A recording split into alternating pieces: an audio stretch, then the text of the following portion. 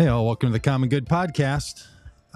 Good to be back on a Monday, February 12th already. And we're here with Casey Franklin, my cohort in Red Hat, Blue Hat Talk. Casey, great to see you, buddy.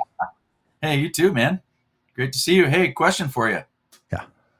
Did you get a chance to watch the Taylor Swift show? I mean, the Super Bowl last night? I caught little clips. I did record it because I wanted to see the halftime show. Yes, I don't even know why. No, I do know why. Because I said to Shelly, I said, I just feel like people are going to ask me about this. And I want to be I just want to know what's up. And I watched a couple commercials throughout it. And then it was a thriller at the end. So I happened to record it. I don't want to spoil it for anybody that hasn't seen it. Did you watch it? Yeah, I sure did. Yeah. Did you enjoy it? It was a very good game. Yeah, I enjoyed it. It was nail biter to the end and great game. What can you say? Super. I mean, look, they went into overtime. Actually, there was one point Shelly was like, okay, we turning this thing off. Can we finally, I don't know, let's go into this before the second half so maybe a few minutes left in the second quarter. Yeah. I think an interception was thrown or something happened to Kansas City. And the 49ers were up, and I said to myself, wow, this is over. Yeah. Then I tuned back at the end, like I thought the thing would totally be done, went back to the, turned on just regular television, and there they were in overtime. So I got to watch the last drive. And exactly. Good for you. That's cool. Yeah, no, it was great. My feeling about the Super Bowl, and, I don't know if other people feel like this or not, but, I feel like the commercials have really gone downhill. They're not what they used to be at all. And I think the halftime show is always a disappointment. It's just weird and strange, and I can't relate to it. Maybe I'm just getting old. Yeah. So then when the game isn't any good, then you're like, man, this whole thing is just a total bust. But hey, at least last night the game was good. Yeah, it was good. And I thought that halftime show was kind of I don't know Usher. I don't think I know an Usher song. Yeah, same with me. No. He was incredibly athletic and musical, and I mean, just great. And the choreography was bizarre and out of this world. And I'm like, this is just fantastic, just as a thing to kind of watch. Yeah. But not really my style. And I just don't care. People who follow this podcast regularly, and maybe I mentioned to you, I don't care about football, and I kind of care that people care so much about professional football. So I always have this tug and pull with man, it's just hard on people's bodies, and it just creates a weird vibe in our country to me. So anyway, I know other people love it, and I don't want to yuck anybody's yum on their football. Yeah, right. Could not really care less. And then when I found out that the Chiefs won this, the Super Bowl, they'd also won it last year, and maybe a couple years ago. So it's like, okay, they're just the best team. Like I thought they were underdogs going into it. Right. Exactly. I know. But it's strange. But to your early comment, I know more about Taylor Swift being associated with that than anything else. And it sounds a bunch of conservatives think that somehow they're rigging football so that Taylor Swift fans look better. Do you know anything about this? Conspiracy theories. Come on, man. Come on. Well, do you know? I mean, I hear people literally talking about this, like saying they think the NFL is rigged. Do you follow any of that? I don't really know. I don't. Yeah, no, I haven't heard that. I have heard that the Biden administration and campaign are really hoping to get her endorsement because they think that might rescue him. But that's all I've heard. Because she endorsed him. Well, how come at the beginning you said the Taylor Swift show? I mean, the Super Bowl. Like, what was that? Was that not part of the right wing talking points that Taylor Swift is an agent of the DOD and all this stuff? Hey, man, I came up with that all by myself, dude. Yeah, man, that's original. That's original to me, dude. Great. Well, I've heard such stuff. Right. Well, I just thought it was so crazy that they focused on her so much, and we all knew that was going to happen because of this whole relationship thing, which I don't understand. And I mean, honestly, people can do whatever they want, but the whole Taylor Swift, Travis Kelsey thing strikes me as like this. Are we in high school? Is this high school Totally, football? dude. It's Totally. kind of weird. I don't know. You probably didn't see. There was another game that Kansas City played, and he scored a touchdown, and Taylor Swift was in the crowd, and he literally, as soon as he scored the touchdown, he literally looked up to the stands and made a cute little heart. Oh my Lord. Oh my Lord. And These people. right up at her, you know, and it's just a little, I don't know. Well, High whether we're school. wearing red hats or blue hats today, we agree on that, buddy. I get Hey, it. all right. I'm glad Get we can it. agree. I just don't get it. In fact, I had to Google because I started watching the second quarter, Mm-hmm. and I thought that this Travis Kelsey, the boyfriend of Mm-hmm. Taylor Swift, was the Mm-hmm. quarterback.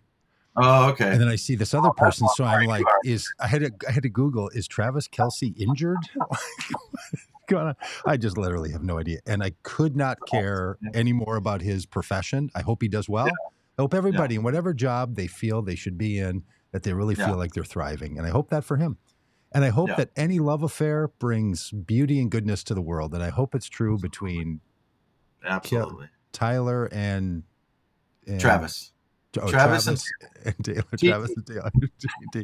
Travis and Taylor. I mean, I didn't care about Chuck and Diane when they got married as the king and queen or the prince and princess, and I just don't care about any of that stuff. So I'm the wrong guy. I know a lot of people do, and again, if you're into other people's relationships, and that drives you, drive on. Keep it driving. Hey, quick check in on the weather. Sunny blue skies, 40 degrees in Minnesota. No snow. Still no snow in the state of Minnesota all winter. I can't believe that. How's it? How's it looking there in Colorado? We are finally warming up a little bit. I think it's about 30 degrees, low 30s here, and it's sunny. But it's been chilly, and we've been getting a lot of snow. We got a lot, man. We got over a foot the other day, and we just keep getting snow, man. It's just crazy. Like I don't even remember what day it was, but it literally started snowing at night in the evening. It snowed all night, and it snowed all day the next day into the evening of that day. So it just kept snowing and snowing and snowing. Okay, well, we won't get into your snow management too deeply, but does that trap you into places you don't, like at home, or do you get stuck somewhere? I mean, if I had to get out, I could always get out. But there's something about being in the Rocky Mountains when it's snowing like that, and you got your wood stove burning, and it's just so cozy. You're like, I'm not going anywhere. There you go. There you go. Yeah. Just stay home. Just stay put. Yeah. And it's kind of great. People that don't live in snowy places, I think about Yabbits on here and Jim and Alex, some of our regulars here that are knowing the chat. They live in Southern California and Florida, Georgia. Yeah. Maybe they know snow, but when snow comes and it makes everything clean and quiet and calm, it's pretty great. It is. It's just beautiful, especially up here in the Rocky Mountains, man. It's just, there's just nothing like it, man. The snow sets on the pine trees, covers them, they're just completely, covered in snow. I remember my dad, way back when I was really little, I've got home movies of this where he would get a Christmas tree and get that spray snow and what did they call that? Flocking, whatever, the tree, make it look like it was snow covered. And we got that on a regular basis here every day in Colorado. So I forgot about that stuff when we were kids, that they had that spray on snow. I don't see that anymore. I know. Maybe it's like, maybe they're like, the environment. That killed kids. Yeah, we don't do that anymore. That was, turns out that stuff was the asbestos in a can. I don't know. Hey, do you have a puppy or a dog joining us today? I got to deal with that. Hang on just a second. No, you don't have to deal with it. You don't have to deal with it. It's super sweet. I just know if people are listening and they love dogs, they're going to hear that and their hearts are going to warm.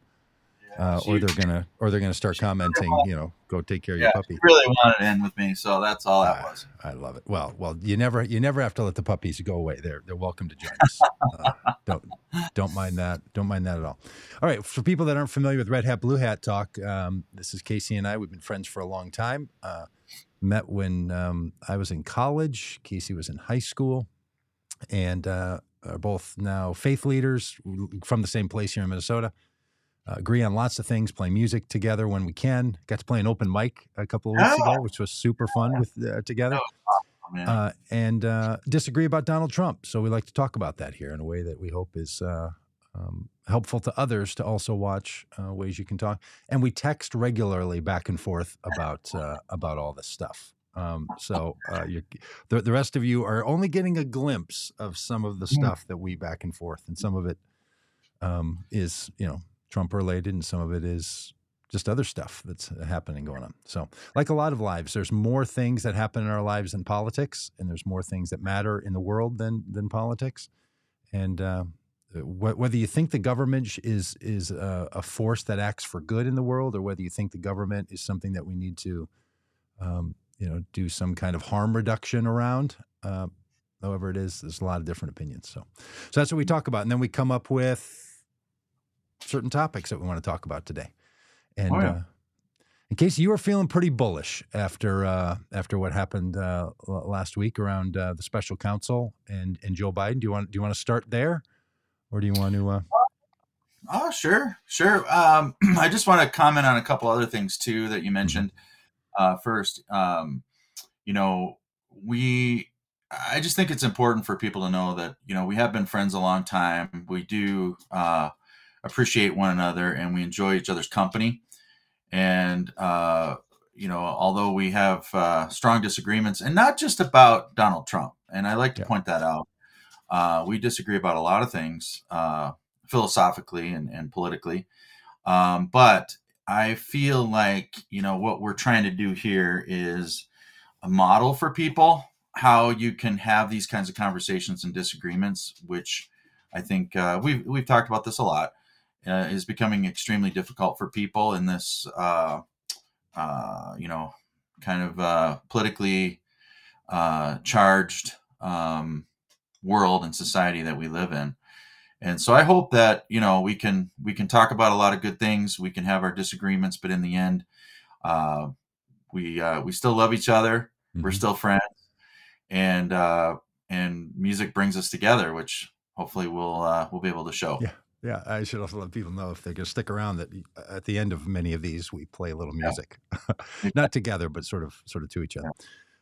Hey, I was, as I mentioned to you, you knew I was down in Eagle Pass, Texas this last week, and because there was a trucker brigade that was going down and issues around the border and all. And once again, I ended up in a situation where there was a small street, and I've been in this situation many times, and people on one side of the street supporting one idea, or in this case about the border and specifically Trump, a bunch of people in Trump garb, hats like the one you're wearing now, and others. And then the other side of the street were people that were from the town who had a different view about how the border is being managed by the Republican governor. And so there was some protesting and sort of supporting going on because the governor of Texas was going to be there. So there was a couple of hours that were on either side of a street.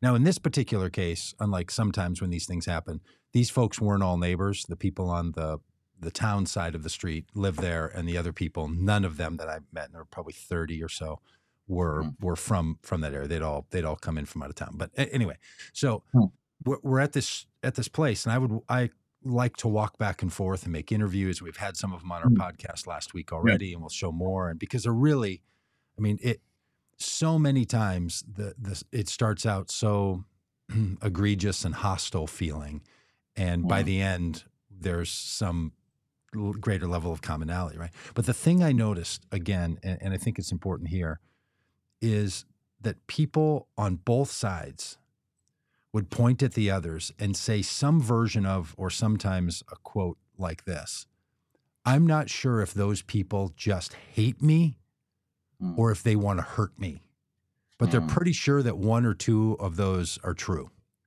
Mm-hmm. And that is a feeling that's not disagreement. That's not a feeling of we have different philosophies. You and I have different philosophies about how the government should function and the role of the Justice Department, and whether things are totally corrupt from top to bottom, and whether we can, all kinds of stuff we can agree and disagree on. Mhm. But I don't think we feel like we hate each other. I don't ever Right, wonder, does Casey right, hate right. me? Oh, no, I no. do wonder, and we've talked about this before, if you think liberals hate you, but we can get into that later. Maybe I'm just the exception of a liberal that doesn't, or just Democratic politicians. And I don't think you feel like I want to hurt you, and I know you don't want to hurt me. I mean, if I was ever in need, I would call Casey Franklin, top of the Mhm, list of people. mhm. But man, No. not everybody feels that way. They Yeah. feel like, and buddy, I was warned by people, who believe the way I do politically, like, oh, you're going down there to those truckers.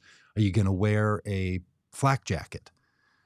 And look, I Mm, understand why they think so, because there's been times where, I was thinking very deeply about a time when a guy drove to southern Texas to the border of town of El Paso and shot up a Walmart after mm, laying out, his guns and then spelling out the name Trump and then made a manifesto saying he supports Trump, went down and killed people. Now, I don't think that's most Trump supporters. I don't think that's most of any people. I think it's a very, very fractional number. So that could happen.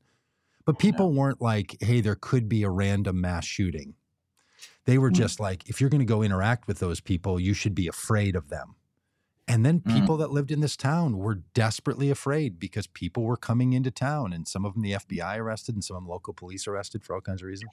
So there's reasons that people feel like they should fear the others, but it's deeper, man. It is deeper than just that. Like there is something mm, afoot in our culture, and I'm going to today suggest that I think Donald Trump exacerbates that, and I'm going to show a tweet or mm, a truth post and stuff mhm, that I think is a part of all of this and what he's doing, where he's laying out new boundary markers and ways to view each other and how to think about each other. Um, mm, but I think what we're trying to do is acknowledge that that's real, and then mm, show that, look, you can have very strong disagreements, as I do with mm. members of my own family, but we love each other anyway, and we're Yeah, all in this. And I yeah. said, so I'll let you respond after this one last comment. I said something the other day around some people that totally know me and think well about what we do and all. And I said, hey, look, the hardcore Trumpers and even the insurrection supporters, that sub crowd, they are America too. Mm, And man, the look on these people's face was like, okay, yeah, true. But mm. I'm like, no, really, like full stop. There's no Mm. not that is America. That Right. that is whatever the we the people is, whatever the us is, it is all of us. And Mhm, if we have any notion of taking back our country from those people in any way that it doesn't leave the country for those people, mhm. man, I don't know. We're up to something else that Yeah, that I certainly don't want to be up to. So anyway, yeah. any thoughts about all that long little rant? You I know, know I it's think been a that's few well weeks since we've been said, together. So yeah, no, I think it's well said, and I think, you know, it's hard because, I think people feel I know I feel this way, and I'm sure you feel this way, that with everything that's going on, around us, that the stakes have never been higher. And so, um, that's why I think it raises everyone to this kind of level that sometimes is unhealthy. But yeah, I mean, the stakes are really high, and that's why I one of the reasons that it troubles me when I hear the president try to demonize Trump followers too, because I don't think that's helpful either. So, anyways, I think mhm, we all just kind of like bring down the blood pressure a little bit mhm. and try as best as we can to have reasonable and logical conversations about our differences. Mhm. And in some ways, this is new. In some ways, it's not. There's this Bruce Springsteen song from an album from 2008 called "Devils and Dust," Hmm. and I think it's the song "Devils and Dust" where as Springsteen likes to write, he writes songs from a character's perspective, and he's inside the mind of a person who's in Afghanistan at a checkpoint. Hmm. And he says that he writes this song because that's sort of the clarifying moment that also is the full American experience with each other. And one of the lines in the song is, "I've got my finger on the trigger, and I don't know who to trust. I look Hmm. into your eyes, and I only see devils and dust." And Hmm. it's about this guy who in a car is driving up to a checkpoint Hmm. in Hmm. Afghanistan, and uh, Sorry, I have to fix something on my screen there. And this guy's in this untenable situation where he's got life and death in his hand and he doesn't know what to do. And man, that's a thing. Springsteen was touching into that in 2008, right? And we've had civil wars, and we had civil rights movements, and we've had KKK movements, and we've had reconstructions. Our country has been through this kind of stuff. We've had internment camps in the United States where Germans and Japanese people were not allowed to move freely. We've had slavery in this country that was a root of it, and so we've been through some things. So I agree with you. The stakes are high, but I think they're high like they've been high before. Anyway, whether or not they've never been higher, not in my lifetime they have, and I get that. I think we're living in times that match historic moments. Yeah, I was just going to say, in our lifetime, I think it's sort of unprecedented. But yeah, you go back further in history, and things have always been wild and crazy. And okay, not to get fully lefty on you here, but just for a brief moment. Please do. When my friends from Black communities, indigenous communities, and non-dominant communities hear this conversation, they're like, "Well, welcome to the story, gentlemen." Because you now, living your social location, feel that way. We have felt that way for a very long time. We don't know who to trust, feel like the system is not on our side, feel like we're being targeted, feel like we're in danger. So the thing that you're like, hey, we never felt this before, this is new. They're like, if you want some tips on how to live in this, we've been here and we've been living through it. So it's also, I mean, it's a thing. And even people in those situations who've lived through those situations feel like there's something up politically where the boundary lines are just super hard drawn. Can we just stay on this one for a second since we're talking about this, and then we can get to your thing? So I'd mentioned to you that I showed you this truth post from Trump the other day, and I think it gets at it. So I've got it on the screen now, and so this is something Trump recently put out, and he said, 2024, I'm reading it for people who either have a small screen or just to listen to the podcast. This is Trump's writing. 2024 is our final battle. So right out of the chutes, like, okay, I get it. In politics, we do war metaphors, but come on, man. All right, so it's our final battle, very, very apocalyptic. With you at my side, we will demolish the deep state. We will expel the warmongers from our government. We will drive out the globalist. We will cast out the communists, Marxists, and fascists. And we will throw off the sick political class that hates our country. We will rout the fake news media. We will drain the swamp, and we will liberate our country from these tyrants and villains once and for all. Amen. Now look, that to put politics in that frame, not we will live together with our differences, not we will find the better angels of our nature, not we have difference of opinions and everyone is an American. But this kind of stark language, and so now I'm going to play something that you've seen before, and this is the people inside the Senate chamber during the insurrection. The person leading the prayer here, Jason, was then convicted of his crimes, served his time, and now is running for Congress. The guy you're about to see is running for Congress in Arizona, and says that his work in the insurrectionist activities is a feature and not a flaw. But I just want people to hear the same language that Trump says here that these people said in a prayer inside the Senate chamber.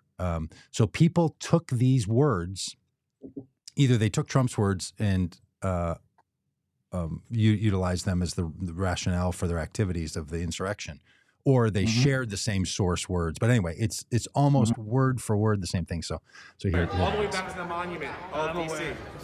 Jesus Christ, we invoke your name. Amen. Amen. Let's all say a prayer in this sacred space. Thank you, Heavenly Father, for gracing us with this opportunity. Thank you. Let me take it back. He's got to take his hats off because he doesn't want to pray with a hat on. Thank you, Heavenly Father. Amen. For this opportunity to stand up for our God-given unalienable rights. Thank you, Heavenly Father, for giving the inspiration needed to these police officers to allow us in this building, to allow us to exercise our rights, to allow us to send a message to all the tyrants, the communists, and the globalists, that this is our nation, not theirs. That we will not allow the American way of the United States of America to go down. Thank you, divine, omniscient, omnipotent, and omnipresent Creator God, for filling this chamber with your white light of love, with your white light of harmony. Thank you for filling this chamber with patriots that love you and that love Christ. Thank you, divine, omniscient, omnipotent, and omnipresent Creator God, for blessing each and every one of us here and now.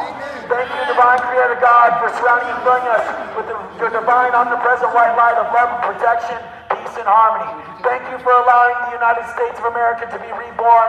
Thank you for allowing us to get rid of the communists, the globalists, and the traitors within our government. We love you and we thank you. In Christ's holy name we pray. Amen!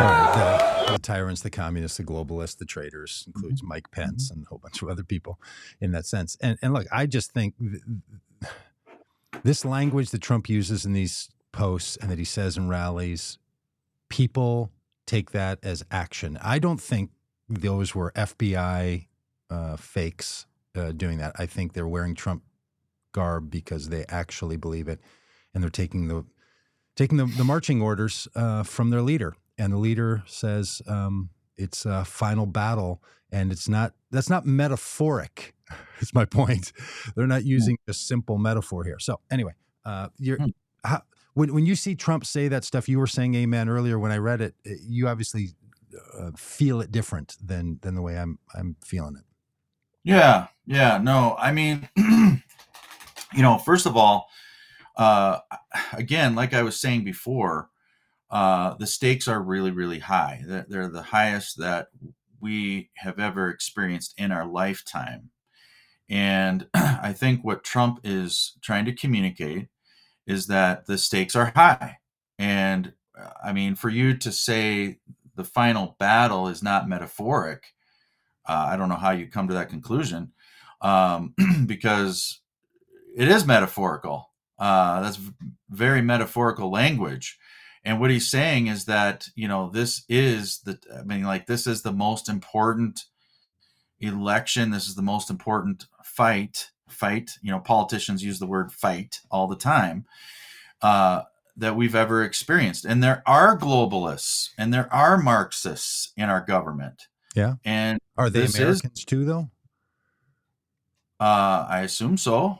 But that doesn't mean that they're right. I mean, sure. Not all Americans are right.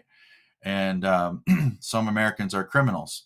So I think all he's saying is that we have a battle, we have a fight, and all the things that he's saying about the media and about the government and about the agenda of the radical left, which is what he's talking about, is true. And we have to do something about it. We can't allow things to continue the way that they have been going. And he's experienced it firsthand. He's experienced the deep state firsthand. He's experienced this corruption firsthand. So I think that's all he's trying to say. He's rallying his followers. I mean, that's what leaders do.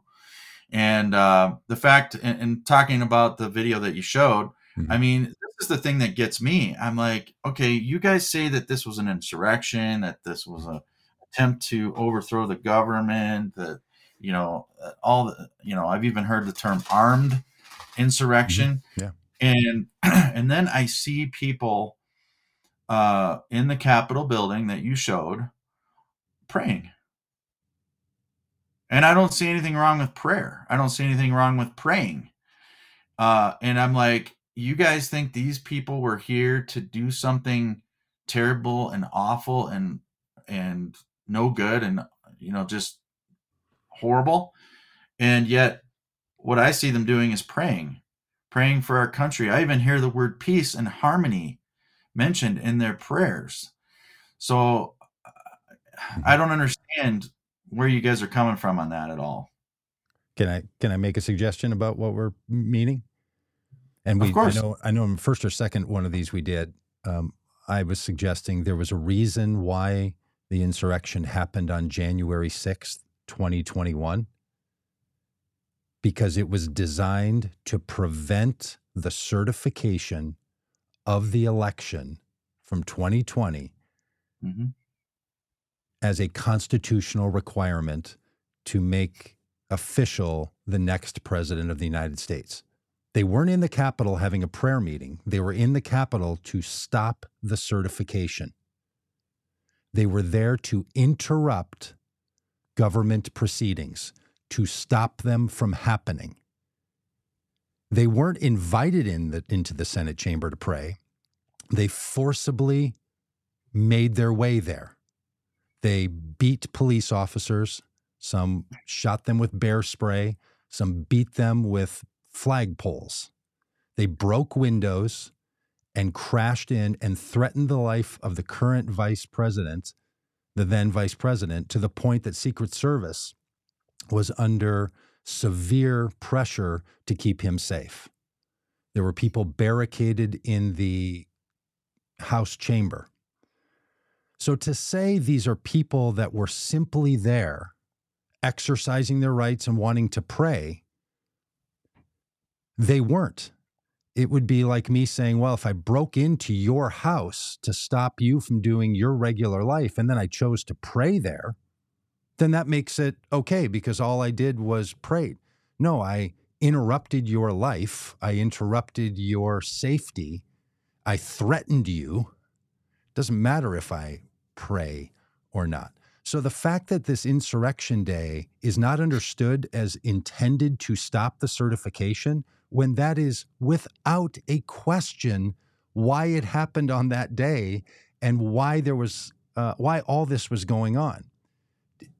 Does that, I don't know, does that make any more connection about why people legally and in media and, you know, to regular friends like me call it that? Yeah. Well, I know that's the narrative. That's the far left and the propaganda media, narrative that has been propagated. But I think there's more to the story than that. And I don't think these were bad people. The government building is supposed to be the people's house. And so, some of them did bad things, yes, and did things that I really wish they hadn't have done. And those people obviously should be prosecuted. But we see things like this all the time. I mean, we saw the same thing with other groups being there, disrupting official government proceedings, people forcing their way into the building and creating protests that are illegal. We see, people threatening Supreme Court justices' lives, protesting outside their homes, which is illegal, and threatening their lives. And they're arrested for that. Yeah, those are crimes. No, they're not. No, the people that were there protesting outside Kavanaugh's house were not arrested. No, I was speaking of the people who threaten the lives of justices. Yeah, but they're not supposed to protest at their homes either. Not illegal, but yes, it's unadvisable. You can protest. You can protest anywhere you want in public space in this country. You and I both know that. That's a thing you get to do. Sometimes you pull a permit. Sometimes you don't. Yeah, people can protest. People can protest anywhere they want. Okay, including the Capitol. Yeah. Oh, yeah. Yeah. You can protest the Capitol. You can't break into the Capitol. I mean, I've protested the Capitol many, many times. I protested at the Supreme Court steps and been arrested for violating the law. I stood at the steps of the Supreme Court, unfurled a banner with 17 other people that said, "Stop executions." The Capitol Police came to us and said, "Take down the banner and leave these steps." We said no. They said, "If you don't, we're going to arrest you." We said no. They arrested us. That's a peaceful protest for which we were arrested. I was arrested for violating the statute and for violating the statute of holding up a banner at the Supreme Court steps and for not following the instructions of Capitol Police. Went to court and was found guilty and all the rest, and was willing to do that in order to raise the awareness that we need to stop executing people. That was during the Obama administration. I was protesting the actions of our federal government and our state governments in the Supreme Court during the administration of a president that I agree with. I've also been arrested during Trump's time outside the White House. You can do that stuff. That is not interrupting. You know what I was not charged with? Interrupting an official proceeding, trying to stop the government from functioning its constitutional practices. If I had done that, we have another word for that, which is trying to stop the government from doing what it's doing and not installing a new leader. That's what we colloquially and in reference in law refer to as an insurrection. So that's the difference, Casey. And the idea that you're conflating protesting or a group of people getting out of hand and not attaching to it the reason they were there on that day. They said that's the reason they were there. Everyone agrees that that's the reason they were there, was to stop the certification of the election. No, I don't think they were all there for that reason. And I think if you were to talk to some of them that were there, they wouldn't tell you that that's why they were there. Some of them were there to protest. Some of them were there to support Donald Trump. Some of them, I mean, you can't. Fair enough. Fair enough. I mean the people who were arrested for these actions. They know what they were doing. Yeah, I'm sorry. That. I didn't mean the 10,000 or 20, 40,000 people that also got. I mean, there's a lot of people who probably didn't know why it was January 6th at all. Right? Yeah, they're just chum in the water, to borrow a metaphor. But here's the thing. Here's the thing, though. We just found out that the government was trolling people with their bank accounts and what kinds of transactions they were doing, even if they walked into a Bass Pro Shop or they were in the vicinity of Washington, D.C. on January 6th. I mean, this is crazy. This is like CCP China stuff that our government was doing to.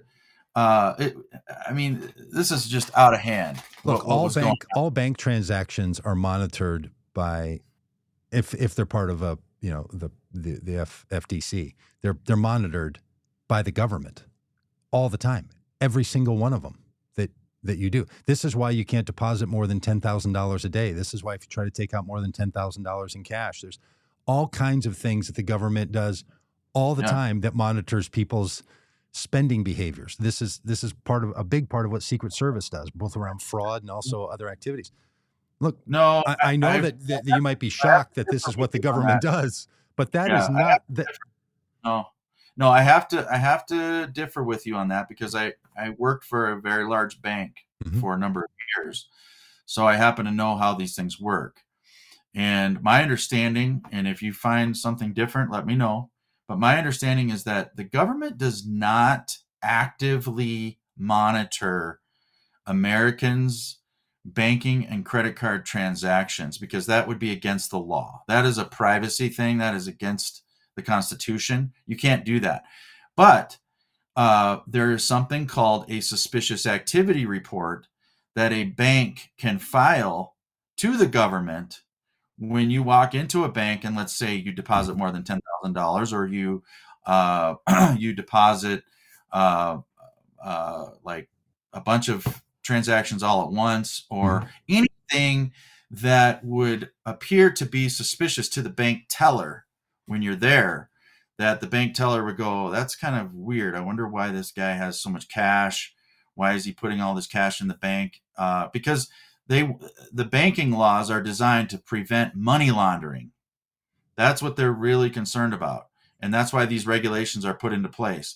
And so then the bank files a suspicious activity report, which, by the way, Hunter Biden has like 100 of, which is very strange for one person to have that many suspicious activity reports sure, filed. When we find the laptop, we're going to be fine. Oh, yeah. We got the laptop. Where are we on that? Okay, go on. Yeah. Oh, we got the laptop. Don't worry. So that's how it works. The government doesn't just reach into your business like that automatically and search for transactions with keywords like MAGA. You know, that's not the way the law is written. That is unconstitutional. That is breaking many laws. No, so that's look, not how I the mean, banking system works. That's I not get how. it. I get it that that's what you're describing. And yes, you're right. And I didn't mean to say that they're looking at every single transaction from every single person. What I was saying was that the government monitors bank transactions every single day, all the time. Not every transaction, but they do it. And they also now counterterrorism actors or authorities and the FBI, they're monitoring all kinds of behavior and actions. Look, I mean, if someone's searching Al-Qaeda, they're searched. They're paid attention to. This goes on all of the time. And during certain activities, if they have credible reasons to think there's going to be terrorist activities or things that the FBI or other terrorist agencies need to be involved in, they're monitoring that stuff in so many ways that we don't know anything about. Now, I'm glad you know about it, and I'm glad that people know that terms like MAGA, or if people are buying loads of Bibles, or if people are buying a bunch of guns, that the FBI is like, hey, what is going on? Because they know that religion, Christian religion, has been utilized by many of these groups to authorize the actions that they engage in, because they know that many terrorist activities are rooted to that kind of thing. Now, look, I wish that wasn't the case. I wish people would stop using the Bible and guns and weaponry to justify what they're doing. But this notion, again, that somehow this is targeting or deep state, or like, if you don't want law enforcement, I know we go back and forth about this on text all the time. If you don't want there to be the FBI and all the rest of it, fine. Or if you want it to be reformed, fine. But the idea that somehow MAGA people are the FBI is setting them up or doing all that, I don't know. You know, I mean, we don't have to go down that. We don't have to go down that route again. But I just don't think it's right that Biden's government has been weaponized to target people who support his political enemy, to the point where if you buy a Bible, you could be a domestic terrorist, or you buy a gun, or you shop at Cabela's, or you that's not what's happening somewhere. All right. So I know you believe that Biden is weaponized is Justice Department. I am positive Trump did. So can we agree that any president who weaponizes their Justice Department, no matter what political party they're from, is in the wrong? Can we agree with that on that? Yeah. Okay. So if you ever show me that Biden has done it, I can show you examples. Then I will agree with you. He shouldn't do it. If I can show you that Trump has done it, will you say the same? Sure. Absolutely. Okay. That's what I trust. Okay. All right. And you had some stuff too. Okay. I've one more and then I'll be done with my silliness. Donald Trump apparently also on Truth Social is really bothered that Taylor Swift doesn't like him. Now, I don't care what Taylor Swift does. You don't care what Taylor Swift does. Donnie cares what Taylor Swift does. He writes, I signed and was responsible for the Music Modernization Act for Taylor Swift and all other musicians. Okay, first of all, Trump, if you think that you're passing laws and signing laws to benefit certain musicians and then they owe you, you don't understand the role of public service. But anyway, I'll go on. It says, Joe Biden didn't do anything for Taylor and never will. There's no way she could endorse crooked Joe Biden, the worst and most corrupt president in the history of our country. That's called projection in my mind. And be disloyal to the man who made her so much money.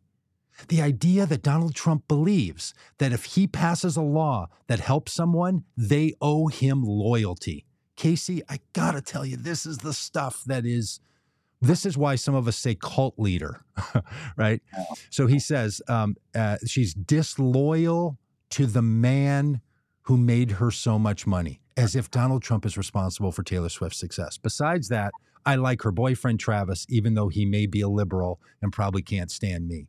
Like, whatever, a former president of the United States, current candidate, leading Republican candidate, is on doing this. It's both silliness and utterly pathetic in my mind that he would do this. But this notion that somehow loyalty is owed to the president from citizens, the president should be loyal to the Constitution and loyal to the voters and never ask for it the other way around. It is just simply a sign of a man who doesn't understand what the role of the presidency is. Okay, sermon complete. All right. Well, did he sign that Music Modernization Act? I don't know. He said he did. Yeah, he did. I have no idea. No idea. Yeah, he did in, I think it was 2018, October. So, he did something good for musicians. As you know, the music industry has changed a lot. I mean, you and I used to listen to records and tapes and then CDs, and I even remember 8-tracks. And of course, now it's all gone to digital with Spotify and Apple and, all that kind of stuff. And the law had not kept up with any of that. And the musicians themselves were not getting their fair share of their royalties.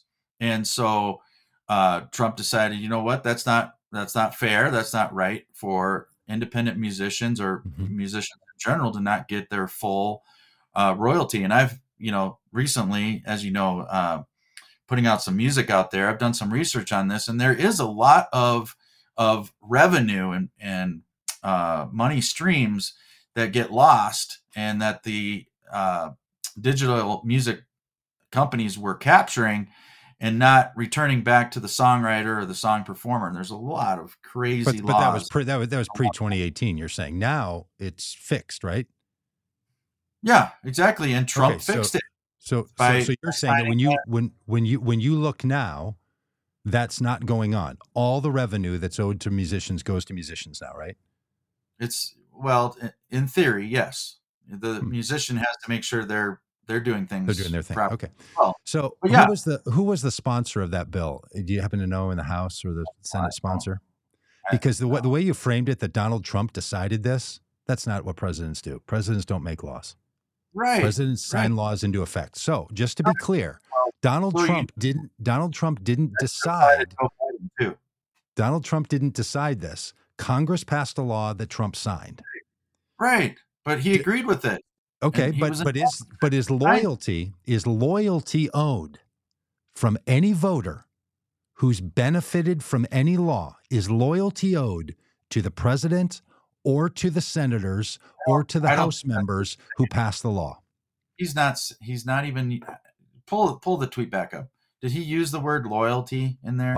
Yeah, I'll read it again. It's the middle. There's no way she could endorse crooked Joe Biden, the worst and corrupt president in the history of our country, and be disloyal to the man who made her so much money. Right. All right. So disloyal. Okay, there it is. So I think what Trump is trying to say is if she should endorse anyone, she should endorse him, because he actually did something for her and allowed her to make more money than she would have otherwise because of the law that he signed. Now, this whole loyalty thing, whatever, I don't know. I know loyalty is a big deal to somebody like Donald Trump because he's experienced so much disloyalty throughout the years. Oh, yeah. People turning on him, all that kind of stuff. I wonder why they do that. Yeah. Yeah. Well. Okay. Well, look, I mean, I think it's clear as a bell. The president shouldn't be demanding loyalty from voters. It's pathetic and it's weak and it's silly and it's dumb and all the rest. That's not his point. His point is why would she? Oh, listen. Let me speak. Why would she? All he's trying to say is, why would she endorse somebody who's crooked and corrupt when there's somebody like myself who actually helped her and did something good for her? Why would she not look at me as someone who is better to endorse than somebody who didn't do anything for her and on top of it is extremely corrupt, and in fact the most corrupt president in the history of our country? Maybe it's because she decided that a twice impeached, 91 time indicted criminal is not the person she wants to endorse. I'll tell you what. So, Let me tell you what. But the point being that you believe that you believe you follow his logic that if he passed a law that benefited her, her loyalty, at least voting or otherwise, should be to him. So I will then just say to you, Casey, if you've benefited from any of the policies, the myriad of ones that have helped your life that Joe Biden has passed, your loyalty will be to him, right? No. All I need to do is show you how you made $1 or $1 million more because of Joe Biden. I don't want to live in a country where anyone thinks that their president is giving them money to buy their loyalty. Come on. The point, I agree. But the point is, first of all, Joe Biden has not had any policy that has benefited me personally. Really? And I think many Americans feel that way because you just look at his approval numbers. Everybody realizes that all of his policies are hurting us, especially financially. So there's that. But the point that any politician who's seeking election tries to make is, hey, look, if you vote for me, or if I've done something good that's helped you, then I deserve your vote. That's the whole point of politics. This is what politicians do. They campaign. They say, if you vote for me, I will do something good for you. I will make your life better. I will improve things. I will make America better. I will make America great again, whatever. And he's already been president, and he's already done something that benefited her. So all he's saying is, what if she doesn't believe? What if she's like you with Biden, she's just blatantly unwilling to believe? And the people get to speak. That's the way it's supposed to be, rather than taking someone off the ballot so that you can't vote for them. Well, they're being taken off the ballot because it fits your state's determination. That's why. But look, Casey, the point is that even the phrase, I'll just say, and this is one of the places we disagree, that the phrase, if a politician does something that's good for you, then they deserve your support. This notion that we're in a transactional relationship with politicians. Why else do you vote for someone if they're not going to enact policies that benefit you? Because it benefits, oftentimes because it benefits others. Because there's a lot of times that people are supportive of policies that don't only work in their interest, they work toward the common good. The whole point, people do this all the time. Common good. Yeah. Well, it's a vague notion, buddy, that you might want to look into sometime in the American lexicon. Yeah. The notion of the collective good. And it's not helping the common good right now. Okay, I know you think that, but you look at the facts, and we should do a whole thing here about 2020. Remember how your life was in 2020? Look at your life in 2024, and buddy, you're gonna be thrilled. It's right. Are you making more money? Are you making more money now than you did in 2020, Casey? Let me just ask you that, because if you are, then your loyalty is owned to Joe Biden. Yeah, right. And you know what I remember? I remember when conservatives used to say, "Don't tell me that I'm making my money because of the government. I make my money in spite of the government." But now it's all, I couldn't make a dollar without Donald Trump. Okay. No, Ronald Reagan famously said, "Are you better off today than you were 4 years ago?" And I guarantee you, are you? The majority of Americans, no, I am not. You're not making more money than you were in 2020? No, not really? any close. And what policies of Joe Biden's have caused you to not make more money? Killing energy in this country, canceling the Keystone Pipeline on day one. Yeah, you're not making more money because of that? Are you in the oil business? What? No, I'm paying more money. Do you want to know what my utility bill was for last month to heat my house? Well, how much? I mean, just do a quick screenshot of year over year, which we can get on our bills pretty easily.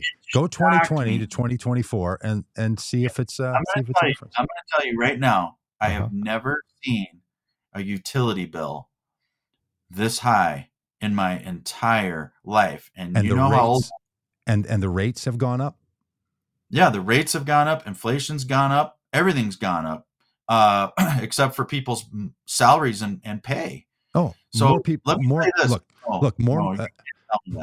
Okay. And there's no jobs. There's more jobs. There's more jobs now than there was at any time in American history.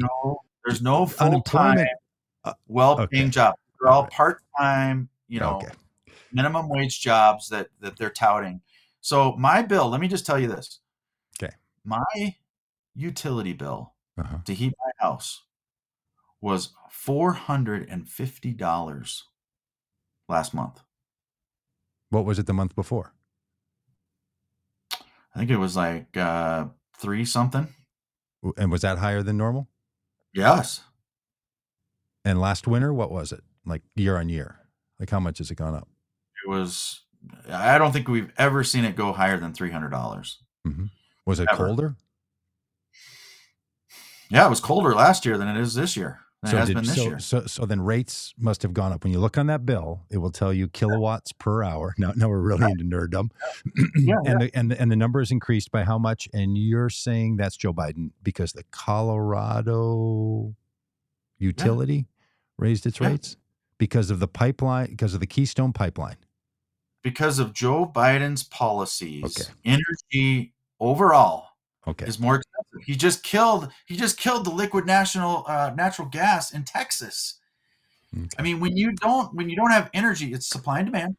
When you don't create when you don't allow oil companies and gas companies to produce energy, right? Then you have less of it, and the utility companies have to raise the prices, just like restaurants have to raise their prices when beef and the food that they buy to prepare the meals goes up. They have to raise the price, just like the gas stations have to raise the price when their costs go up. But Joe Biden says that the grocery store companies and the gas companies are gouging people. That's his. I mean, first he said it was all Putin's fault. Now he's saying the grocery stores and the gas stations are gouging people because it doesn't have anything to do with anything he's doing. And all you have to do is look at the price of gas when Trump was president. Really? Okay. And it's just unbelievable. Okay. I mean, dude, you want to make the price of gas argument on the president? We can do that all day long because it's quick. The president affects it has nothing to do with it. Nothing to do with it. Oh yeah, it does. Yeah. Oh yeah. Okay. But again, I just we'll stop this. I understand your thinking. Trump just got lucky that gas just happened to be low when he was allowing more oil and gas to be produced in the United States. And Joe Biden is just unlucky, just happens to be president at a time when everything is just on the rise and he just can't do anything about it. He's just totally helpless, just like he's helpless with the border. He can't do anything with the border. It's all the Republicans' fault. It's all Donald Trump's fault. Mm-hmm. I mean, it's just unbelievable. Okay, now you're keying me up here because if you want to talk about what people couldn't get done, we can start through lock her up and build the wall and deep state and all the stuff Trump didn't get done. So we can do this all day long. My suggestion to you is that no, gas prices are a global commodity. More oil is produced in the United States now than was produced in 2016 through 2020. The rates are higher. There is more of it. Because I don't agree with that. That can't be right. Okay, we can follow up after this with some Google searches. I'll send you the true facts. I would appreciate it.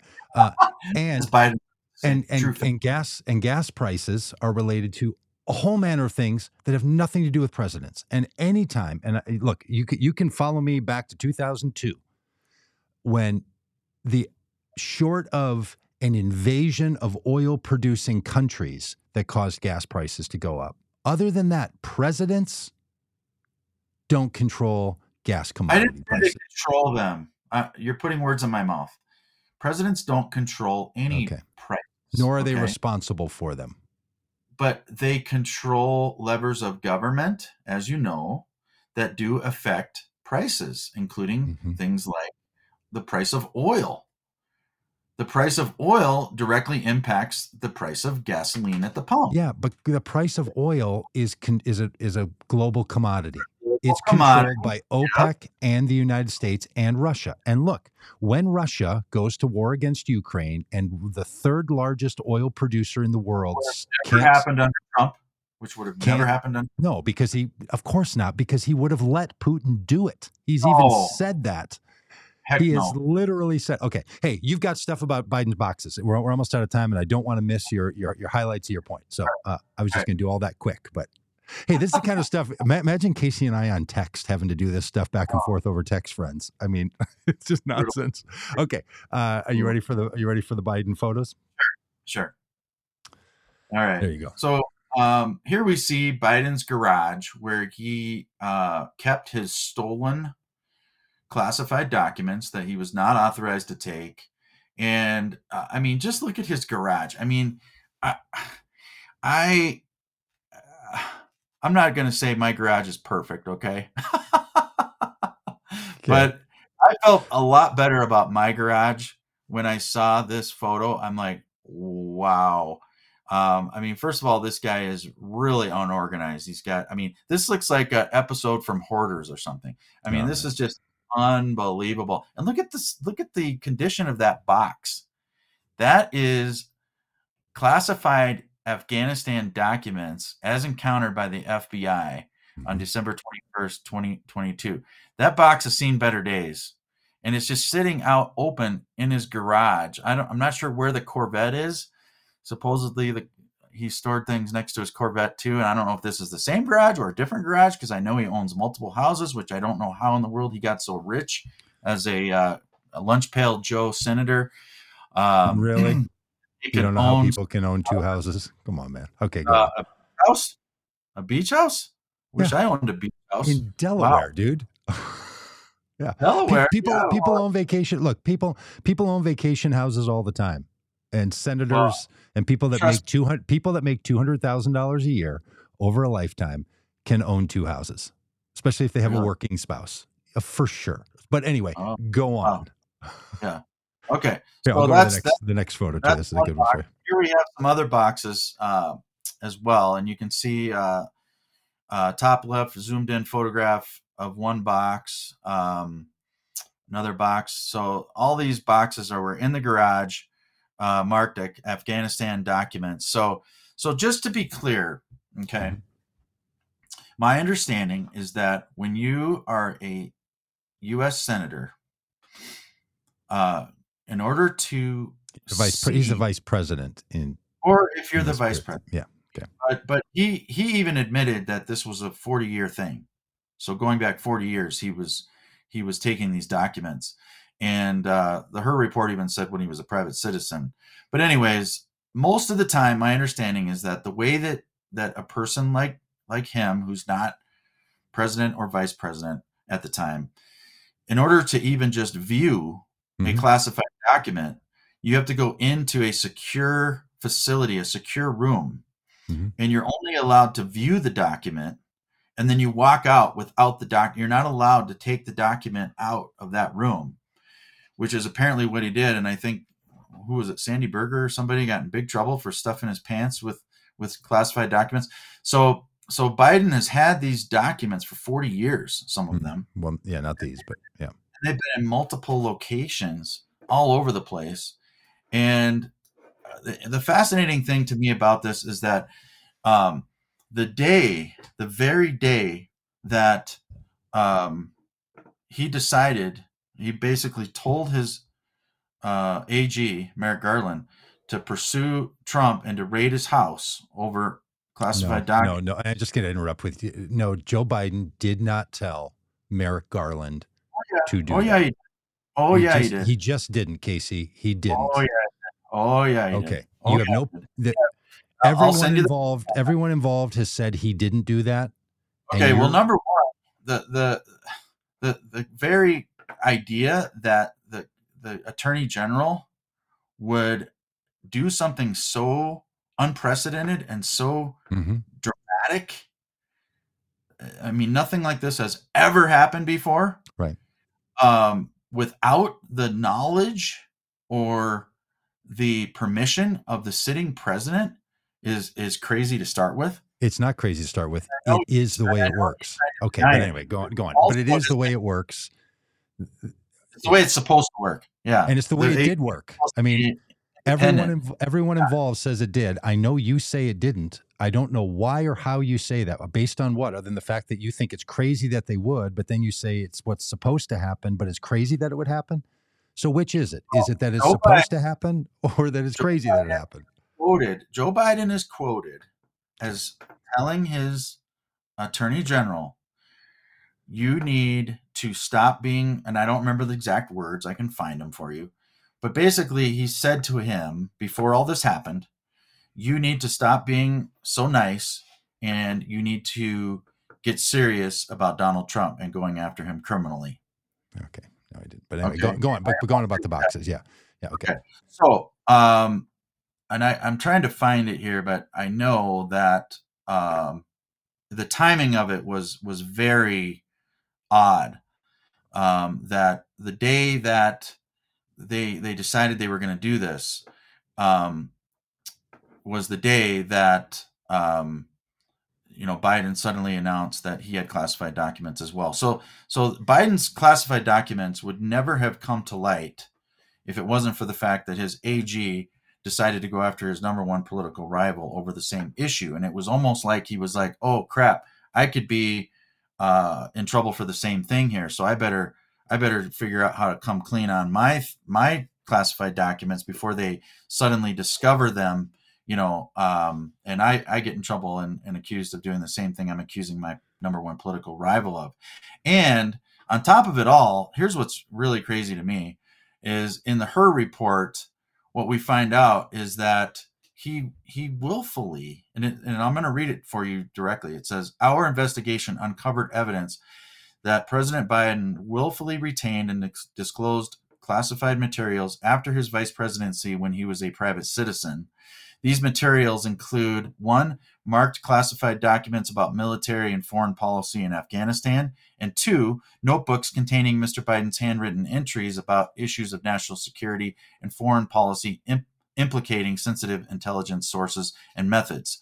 And this is where we see the two-tiered system of justice in full sight, because basically if you compare the case against Trump, the so-called case against Trump, and the case against Joe Biden, what you find is that Trump was charged with willfully retaining 21 documents with marked top secret. And Biden, according to a chart at the end of Her's report, retained 18 files with top secret. So Trump's got 21, Biden's got 18 top secret files. Trump was charged with willfully retaining 9 files with secret markings, the category of secret, and Biden had 36 papers with the same marking of secret.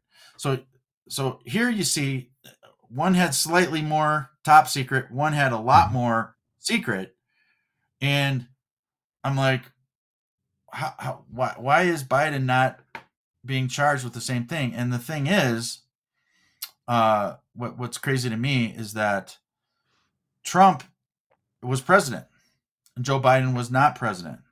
So we've already established in a 2012 case with District Judge Amy Berman Jackson, who ruled that, quote, the National Archives does not have the authority to designate materials as presidential records. It lacks any right or means to control them. So in other words, the seizing of records is an extraordinary request that is unfounded and contrary to the Presidential Records Act's express terms and contrary to the traditional principles of administrative law. So what she established in her ruling was that the president, and this was about Clinton, who had stuff in his house that was classified, and former Barack Obama also had an unsecured warehouse where he stored classified documents for the better part of 2 years. There were no raids on either one of them. And so basically what this does is it establishes the right of a former president to designate what constitutes presidential records, but it also grants him the right under the law to maintain control over what he deems to be personal records. So Biden does not have the benefit of the Presidential Records Act. These were all records that were taken illegally and kept illegally and not secured. I mean, you can see the condition of all these things in these pictures. And it's just unbelievable that nothing's going to happen to Biden. And yet they're throwing the book at Trump because he had some boxes of things. So and why is that, Casey?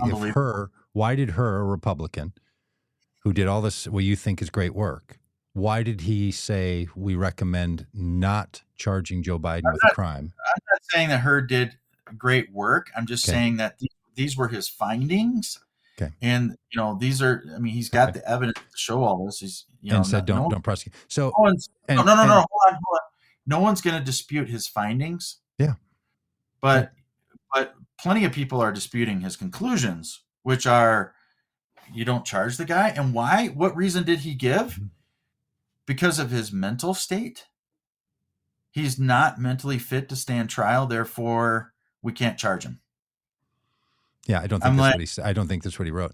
But I'll just say, in addition, and I'm sure your whatever facts, wherever you got this stuff, is also the same thing about Mike Pence, vice president to Donald Trump, who had documents that same thing. So you've got Barack Obama. You've got exactly the same thing, but okay. No, it's exactly the same thing. You got Barack Obama. You've got Joe Biden. You've got Mike Pence. You've got Donald Trump. All of these people, we find out in recent years, have documents in their possession and have had for years or longer that should not, Biden's case, that should not be in their possession. Why is one person charged and 3 not? No, actually, that's not it at all. It's already been established that presidents, when they leave office, are entitled to take documents that No, it hasn't. No, it explicitly has not. Records Act, and that's No, what that the is finding of Casey, please, buddy, please, because I know we've been through this, and you haven't read the charges against Trump. You haven't read the indictment. It is explicit in the charges against Trump. It is explicit that what you're saying about the Presidential Records Act is the opposite of what Trump is claiming and what you're saying. It is literally the opposite. How so? It says that the Presidential Records Act says that records that were the property of the presidency remain the property of the presidency and not the individual. That's their interpretation. No, that's not okay.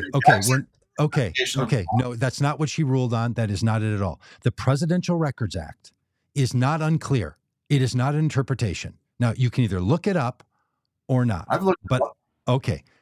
Then I don't know how you've come to the conclusions you've come from, because it says precisely the opposite of what you're claiming and Trump is claiming. All I'm asking you is, if 4 people all had this, what you say is the same thing, why was 1 charged and 3 not? Because it's Donald Trump. Okay. I want to suggest to you another option, because 3 of those people did not obstruct justice. And the charges, again, if you would read them, you would know that it was not about the fact that the documents ended up at Mar-a-Lago. It was the fact that the documents were at Mar-a-Lago and not returned when they were asked, and then hidden, and then justice was obstructed in the capture. Now, I know you're going to shake your head for people that are just listening on the podcast, because you are, but that's the charge. And I know you haven't read them, because you've told me that you don't care about what the special prosecutor, Jack Smith, has in the charges against Trump. Maybe I'm wrong about that, but if you read them, or if you have read them, case. Okay, then you know that the charges, as they are laid out, describe why charges are being brought. Now, I'm glad that you trust, as I said, said earlier, I'm glad you trust special prosecutors. I don't necessarily trust special prosecutors. Okay, you trust some special prosecutors. Everything has to be weighed of its own merit at all times. Yeah, you can't just blanketly trust anyone or any one report or any one person blanketly. But truthfully, Casey, what ability do you or I have to read a report about a report and then say, I conclude differently than the special prosecutor? Like this idea that somehow we're going to run around and decide. I say that the fact that you think about things. I mean, if it appears, if it looks like a duck and it walks like a duck and it quacks like a duck, it's what? It's not so a Trump. So No, so Trump obstructed justice like a duck, and that's why he's being prosecuted. And Biden and Pence and Obama didn't, and that's why they're not. Okay. No, all of this record stuff. It has never been for a president. It has never been a criminal statute. That's right, because they've never obstructed justice before. He's the first one to obstruct justice, Casey. This is all spelled out in the charges. Yeah, that's his opinion. I don't happen to agree with it, and a lot of legal analysts don't. I'm not the only one. Okay, fair enough. Then if you were on the jury, so can we agree to this? That we can leave it to a jury to decide. Well, I think the charges in the whole case should be dropped based on this Biden report. They're going to make that argument, and a jury can decide, right? Do you trust the jury? I don't know. I don't know enough about any of it yet. I just think the whole thing is political. That's what I'm talking about with the duck. It looks political. Yeah, it smells. Not to me, it doesn't. Oh yeah, it does. I mean, I'm just saying, to me, it doesn't look political. So maybe we see the world as we are and not as it is, but it doesn't look to me like it's political. It looks to me like we have different facts. The reason Mike Pence is not being charged and Donald Trump is, there's a reason why Mike Pence is not being charged. The reason that Clinton wasn't charged, and the reason that Obama wasn't charged, and the reason their homes weren't raided. Yeah, that's exactly right. There's a reason. There's a reason. All right. Well, okay. Hey, we've got some music to do. Are we done? Can we share a little music? You still got music in your heart? Sure. Okay, you don't want to know. Yeah. Do you need a breather? I didn't even put up here. I feel like I've got a lot more to say, but that's all right. It's all good. I know we're out of time. We got to get to music. Yeah, so. I know. We took too long. Alex put up earlier, my heart is pounding. I was going to put that up for you. All right. Do you want to go first, or how do you want to do this? Why don't you go first? Okay. Okay. So this little number is one that I wrote yesterday for my wife. I'm trying to work on writing my own songs. I've written now 2, and this one's not even a full song. This one's only a portion of a song. I mean, I think it gets close. It's like 1 minute and 40 seconds long, something like that. Oh, yeah. That's great, man. Well, good for you for writing some songs, man. I'm impressed. Thanks. I'm impressed.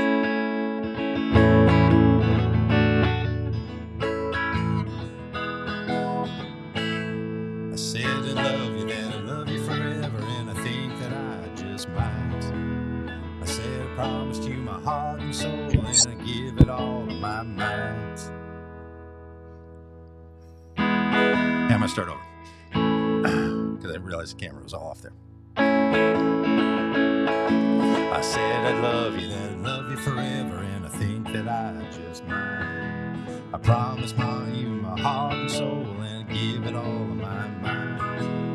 It looks like I just might. Well, it looks like I just might.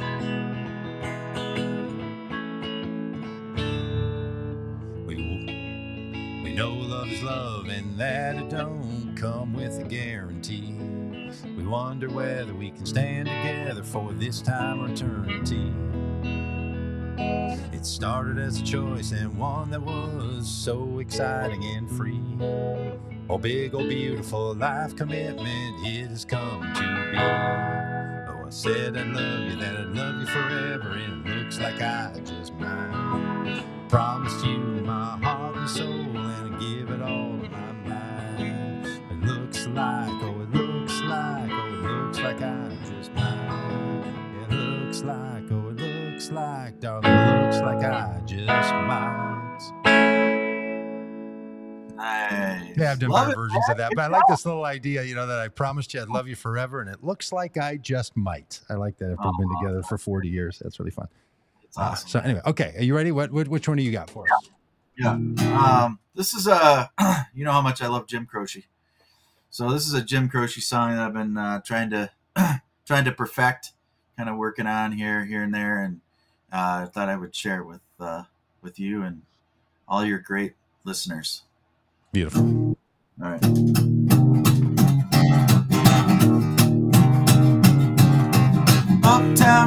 its hustlers.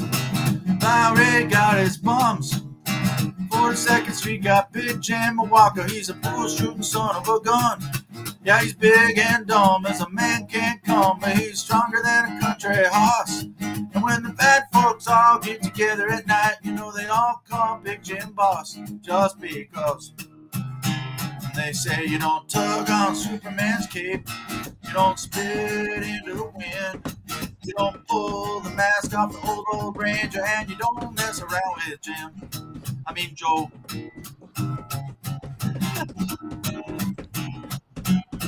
Well, out of South Alabama come a country boy. He said, I'm looking for a man named Jim. I am a pool shooting boy. My name is Willie McCoy. But down home they just call me Slim. Yeah, I'm looking for the king of 42nd Street. He drive a drop-top Cadillac. And last week he took all my money, and it may sound funny, but I come to get my money back. And everybody say, Jack, you don't tug on Superman's cape, you don't spit into the wind, you don't pull the mask off the old Ranger, and you don't mess around with Joe Biden.